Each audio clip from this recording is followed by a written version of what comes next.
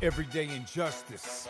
Too many wrongful convictions. Corruption has infected the criminal justice system, leaving too many people helpless, fighting for their lives. Instead of receiving justice, people suffer. Is that why they say justice is blind? Hello, and welcome to the Everyday Injustice podcast. I'm your host, David Greenwald. For the past 10 years, we have operated Vanguard Court Watches in California, including San Francisco, Sacramento, and Yolo counties. Our goal?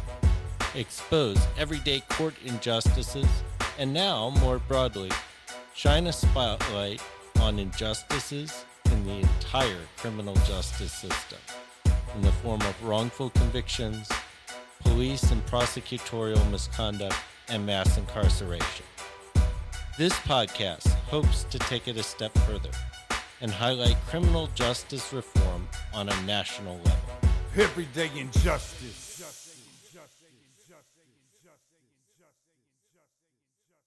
Today on Everyday Injustice, we have special guest Eric Genuis, who's on the road in Chicago. How you doing, Eric? I'm doing great, David. How are you?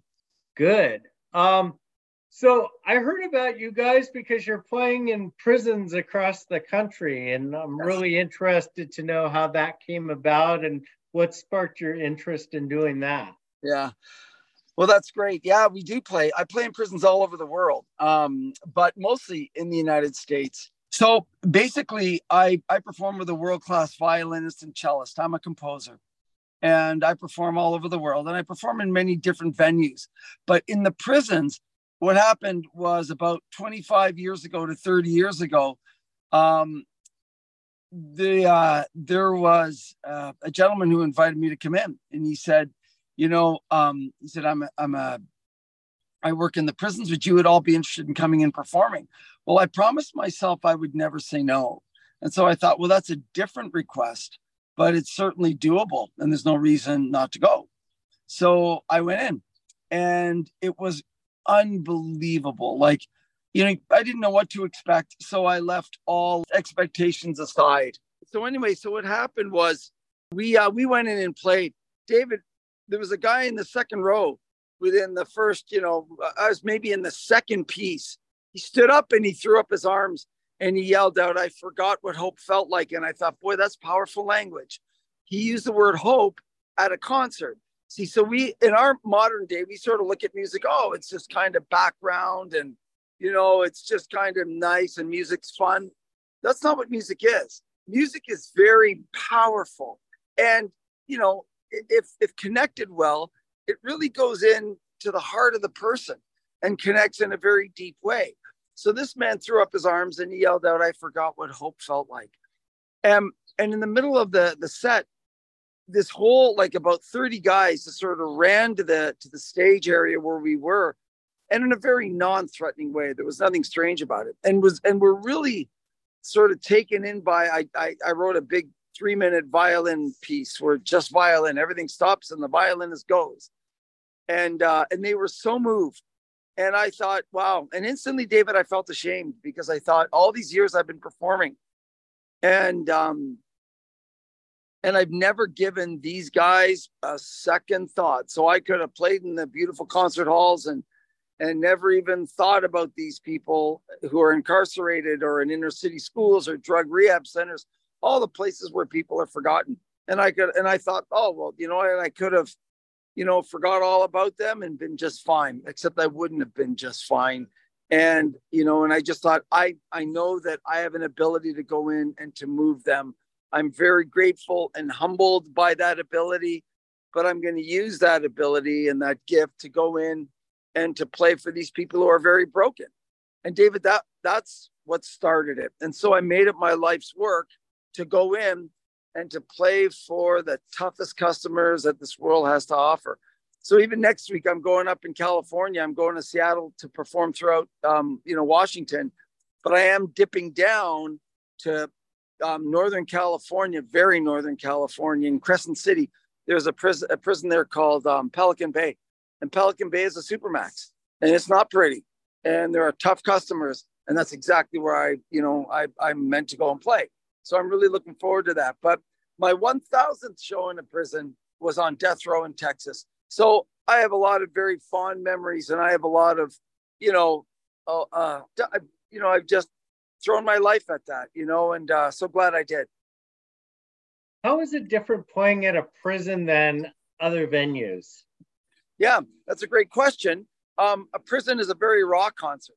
And what I mean by that is, people are there. They are stripped of their dignity. They are stripped of anything that has ever meant something to them. So, for example, a great example of that is death row. So there I am performing on death row. They're not even allowed out of their cells. So speaking of dignity and, sort of feeling somewhat like animals in a cage, that's exactly what they sort of looked at. And they look at themselves, in this capacity. And you go and you play for them, and there's a very strong reaction from them. When you play in other places, it's a very strong reaction, but it's a little more guarded. And so I just find that inmates in inner city schools, they react, and rehab centers, they react very strongly, and they let their emotions show. So, for example, I played in this youth prison. Great story. This kid comes up, 15 years old, and he goes up to the warden who was standing beside me before the show. And he says, "Warden, what did I do so bad that you hate me so much that you're going to make me sit through a violin concert?" And I chuckled and I said, "I don't want to sit through a violin concert either, friend." I said, "But wait till you hear my violinist." And we played, David. And after the show, that same kid comes up and gives me this big hug and wouldn't let go. He said, "Never been more moved in my life." And so, these people who are in those situations, David, we have our judgments on them. But the reality is, their background is often unrecognizably human. Like, they've experienced things that most of us wouldn't even dream of having to go through, horrible things as children and so on. And so very often, many of them have never experienced something beautiful where it's elevated their emotions or elevated their humanity. And that's what I want to do. I'm not interested in going in and entertaining them, David. The goal of my work is to go in and to move them and to play in such a way that it elevates their humanity and it makes them look at themselves in a way that's dignified and uplifted and joyful and so on. Yep. Do you continue to correspond with some of these guys afterwards? Oh yeah, absolutely. I make myself very exposed, very available to them. So a lot of them have my cell number. A lot of them have my email address. A lot of them have my mailing address. And so they'll write, and I write back to every one of them. Now I get thousands of letters a year. So what I do to write back is I speak it into my phone and I send it to volunteers, and they print it off and they send it. So very gracious. They prepare all that. But yeah, absolutely. I write to everybody that writes to me. So, and their response is very, very strong. Like I've played for some very, very famous inmates. And, one guy just recently wrote to me, a famous gentleman, and said, I feel like I've been buried alive. When I was sentenced, my family abandoned me, and therefore my whole reason of living was gone. And I have no dignity and I have no meaning. And my thought is, that's a lie. Who told you have no meaning? Who told you have no dignity? And so, I do write to them, and I will correspond with anybody. Yeah. So I'm kind of curious, even before you started playing for prisons, how you got into music. Was this something that you started as a kid? What was your goal? Oh yeah, I never really set a goal. I was a little kid, and I was given piano lessons, and my parents loved me enough to sort of say, hey, you're going to do this piano stuff. And so I played a little bit every day. And then one summer I didn't have much to do, so I started practicing a great deal. David, I found a love even as a child for composing. So I spent a good part of my childhood composing at that piano, and it was glorious. And I never thought I would make a living at it. Who's going to pay me to compose music and tour around? And so I just always did it for fun. Well, then one day, one thing just sort of led to another. And hey, would you come and play here? Hey, would you come and play there? And then boom, before I knew it, Poland was inviting me to go and play for 15,000. So off I went. And so I started having a career, and that was great. But I wouldn't change a thing. You know, I sort of put a lot of that aside to play for a lot of these broken people, you know. So yeah, music's always meant a great deal. I never thought I would ever do this for a living. It's tough, right? Because when you take something you love and then you have to make you a living, it changes how you look at it, right? So there's a whole psychology behind that, and it's music. And you know what, David? Here's the magic of my brilliant, genius way of doing business. And I'm, of course, being very facetious. I never charge. So I tell everybody, you can have Eric Genuis for a show. I will come in with a world-class violinist, cellist, and a singer. And I do not have a fee. You give me what you can. And that's it. And enough people really see what I'm doing, and they believe in my work, and they you know, they write to my charity, and I'm very, very grateful. There's no money at the end of the month, but I'm happy to, you know, I don't have two nickels to rub together, but I feel like I'm the richest man in the world because I get to share something that I really believe in. I really believe in my work, David. Like, it's not uncommon for me to play at a prison one night and then the next morning in a different city at an inner city school. And then that night in a rehab center. A lot of these rehab centers, the men are court ordered to be there. They'll have spent decades in prison. They'll break parole, and the judge will give them a choice: 10 more years in prison or 6 months in rehab. And so, you know, you go in and you want to, again, elevate them, give them a motivation other than don't go back to prison for not behaving in ways that would lead them back to prison. Make them believe in themselves again. Make them believe in humanity again, you know, and just uplift and give them a vision of life that's one filled with hope and the awe of one and wonder of the glory of life. It's awesome, right? So, but I really do think, David, that when you ask about music, that we've downplayed the impact of music. We look at music, oh yeah, it's nice. It's, you know, it's just sort of background. Music is powerful. Like Confucius said, if you want to know the morality of a nation, let me hear the music. He didn't say, if you want to know the morality, talk to the teachers or the professors or the philosophers or read these textbooks. He said, let me hear the music. So if we've known this for thousands of years, of the impact of music on the individual and on the person, what are we doing? So let's give our young people, let's give our world beauty that elevates them. You know, I played in this youth prison where kids were tried as adults, David. They were convicted and tried and convicted as adults. So these were 15-year-old kids going away for 30 years. At the end of a show, one kid stood up and he said, that violin's the most beautiful thing in the world. Why have I never heard it before? What a great question. But what a sad question. So he knows everything about every style of music and all the culture that goes with it, whether it's, you know, rap, hip hop, heavy metal, screamo metal, punk rock, acid rock, alternative rock, grunge rock, punk rock. He knows all of that, knows nothing about a style of music that clearly uplifted him. I'm not putting those styles of music down. If they're written well, there's validity to them all. But he knows nothing about something that clearly moved him. And my thought is, why? In this day and age where people have such hyper exposure to music, why is this the first time this boy's exposed to something that elevates him? I'll throw my life at playing for kids like that all day long. Tell me a little bit about the music itself. Yes. So I tour with a world-class violinist, cellist, and a vocalist. So there's 4 of us, and I'm the pianist in the show. So what I do in between pieces is I talk about what encouraged me to write this piece, like what moved me to compose, you know, the specific piece.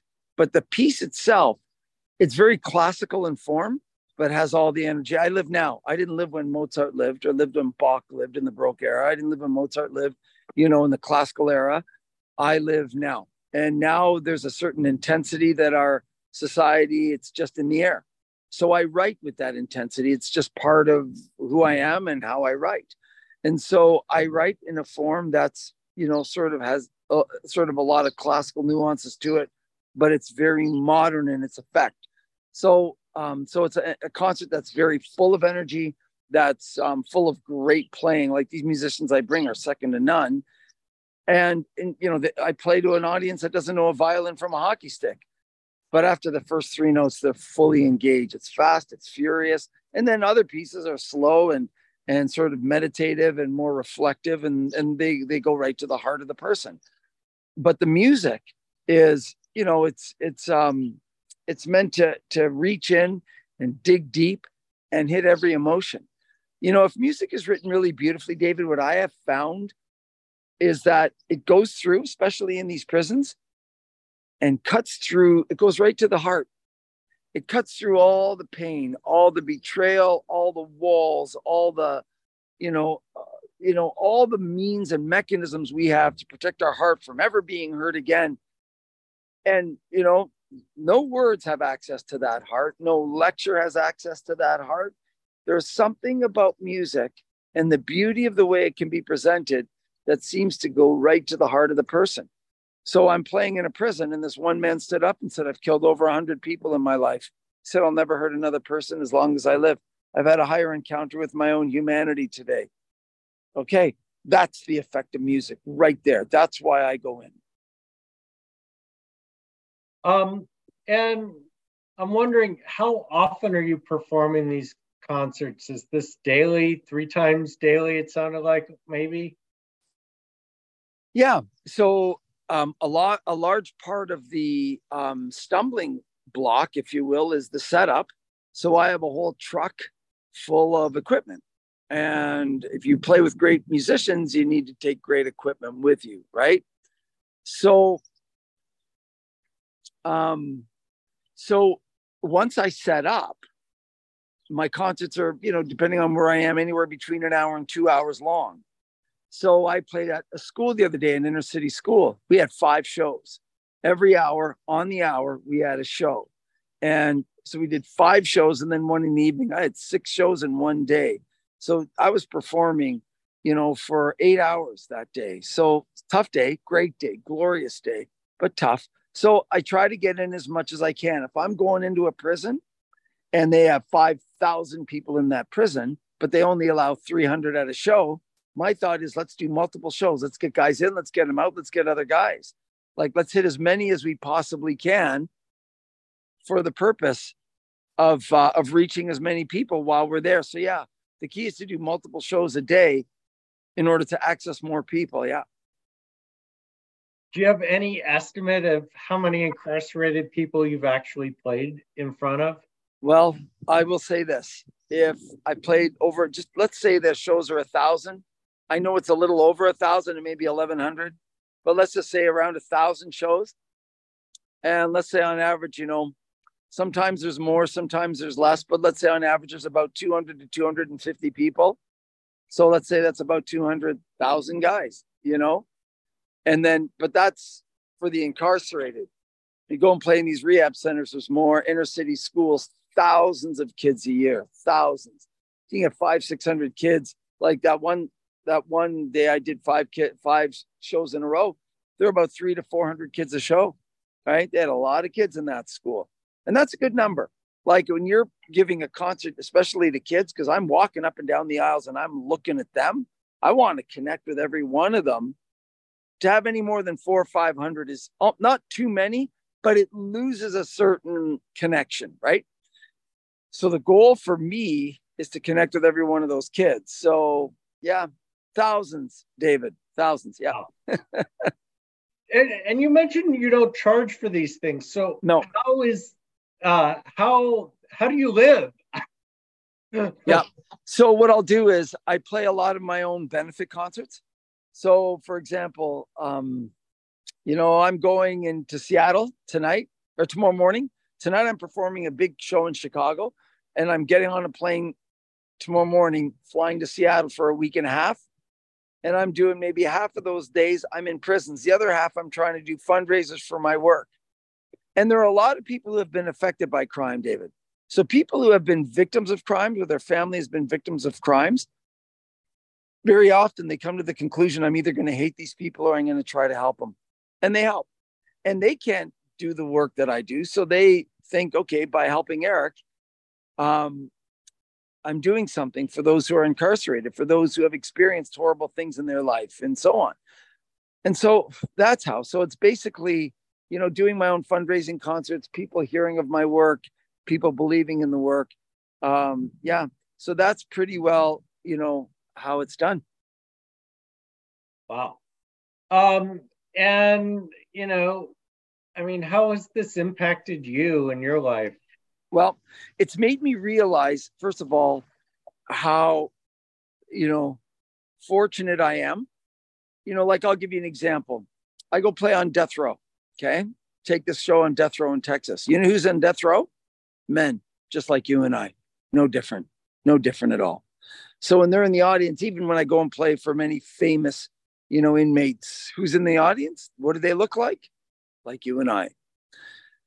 So these are people that you've learned. And then when you dive into their background, you just think, tough background. Okay. So what I've learned is, don't judge them.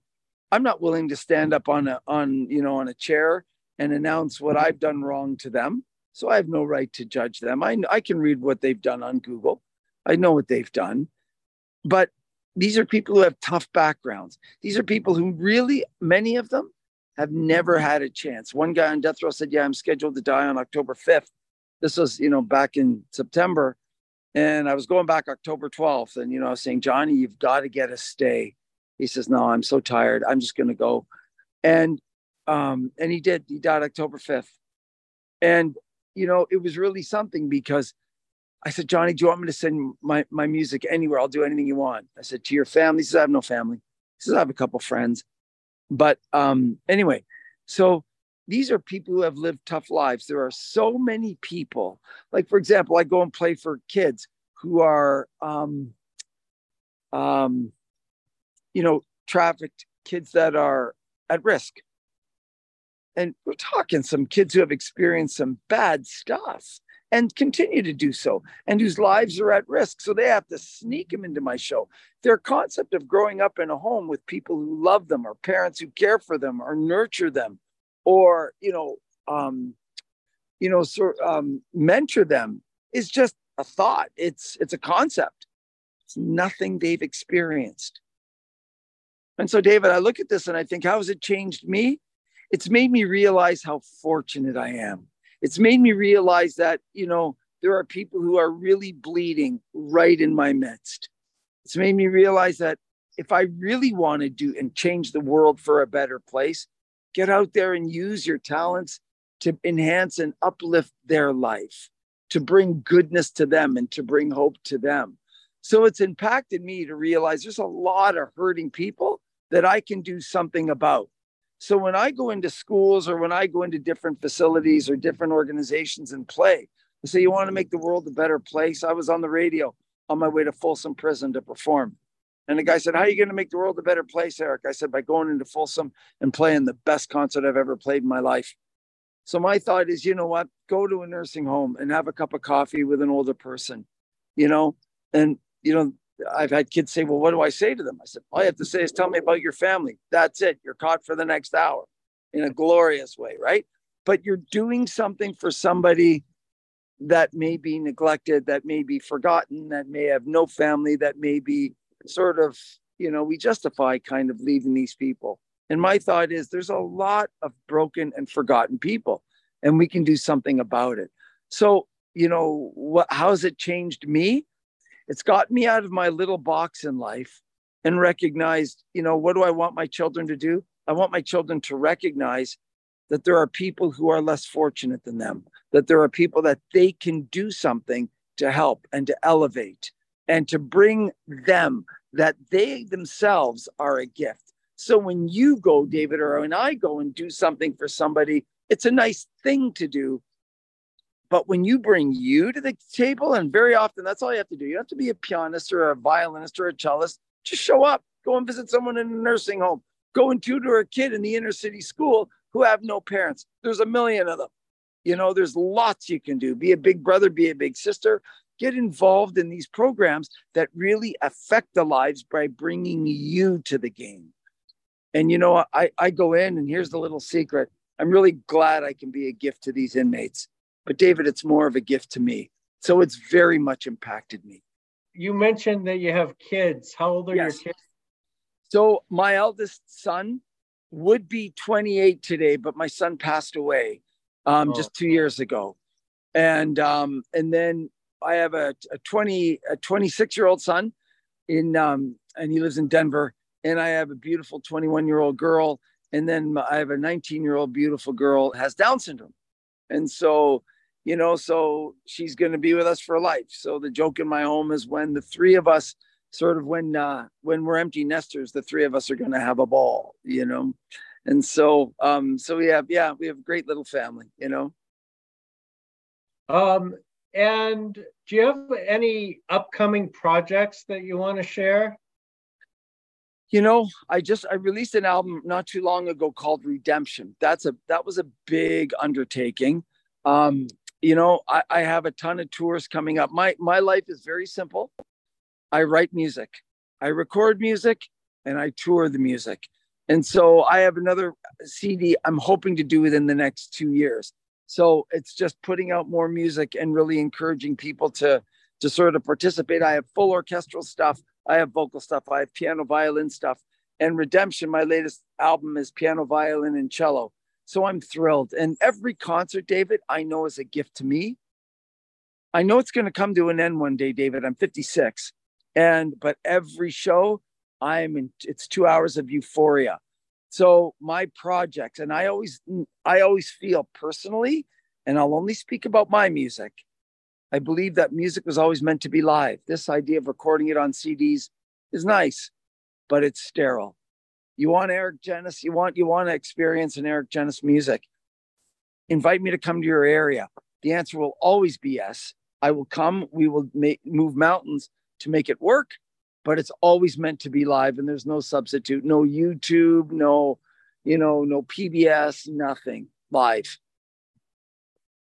And I think people are probably wondering, has there ever been like a bad experience performing at a prison? No, I've played you have to know your audience, obviously, right? So when I'm playing for the criminally, those who are, they have done criminal activity, but let's say are unfit mentally or emotionally or,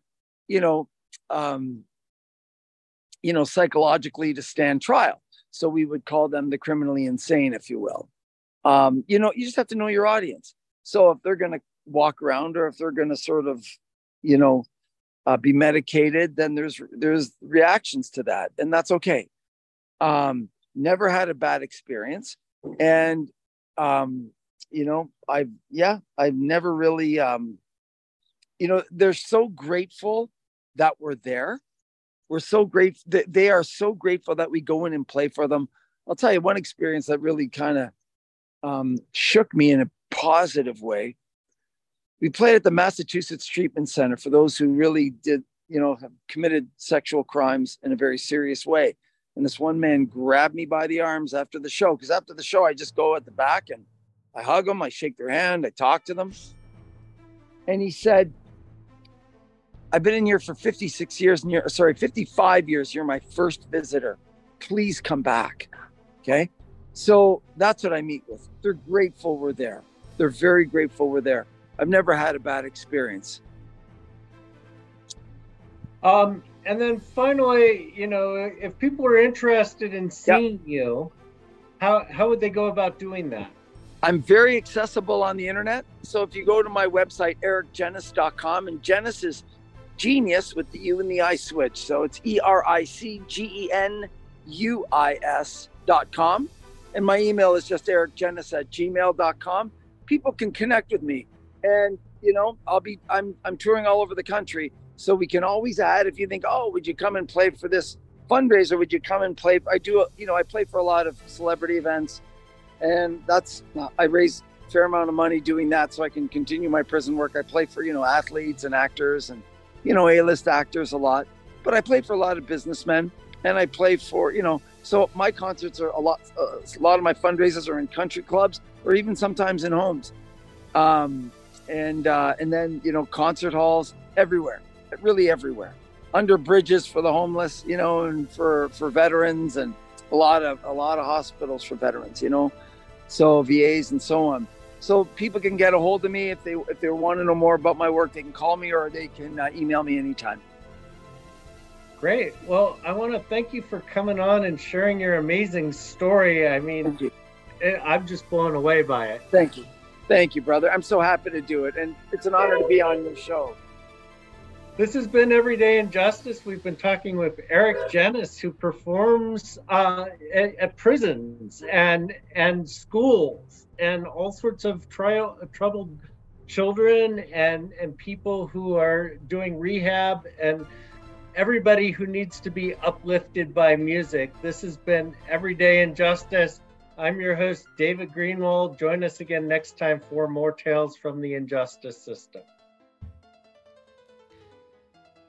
Thank you to George Powell and Norman Mousequake Barrett for the use of our opening, Everyday Injustice.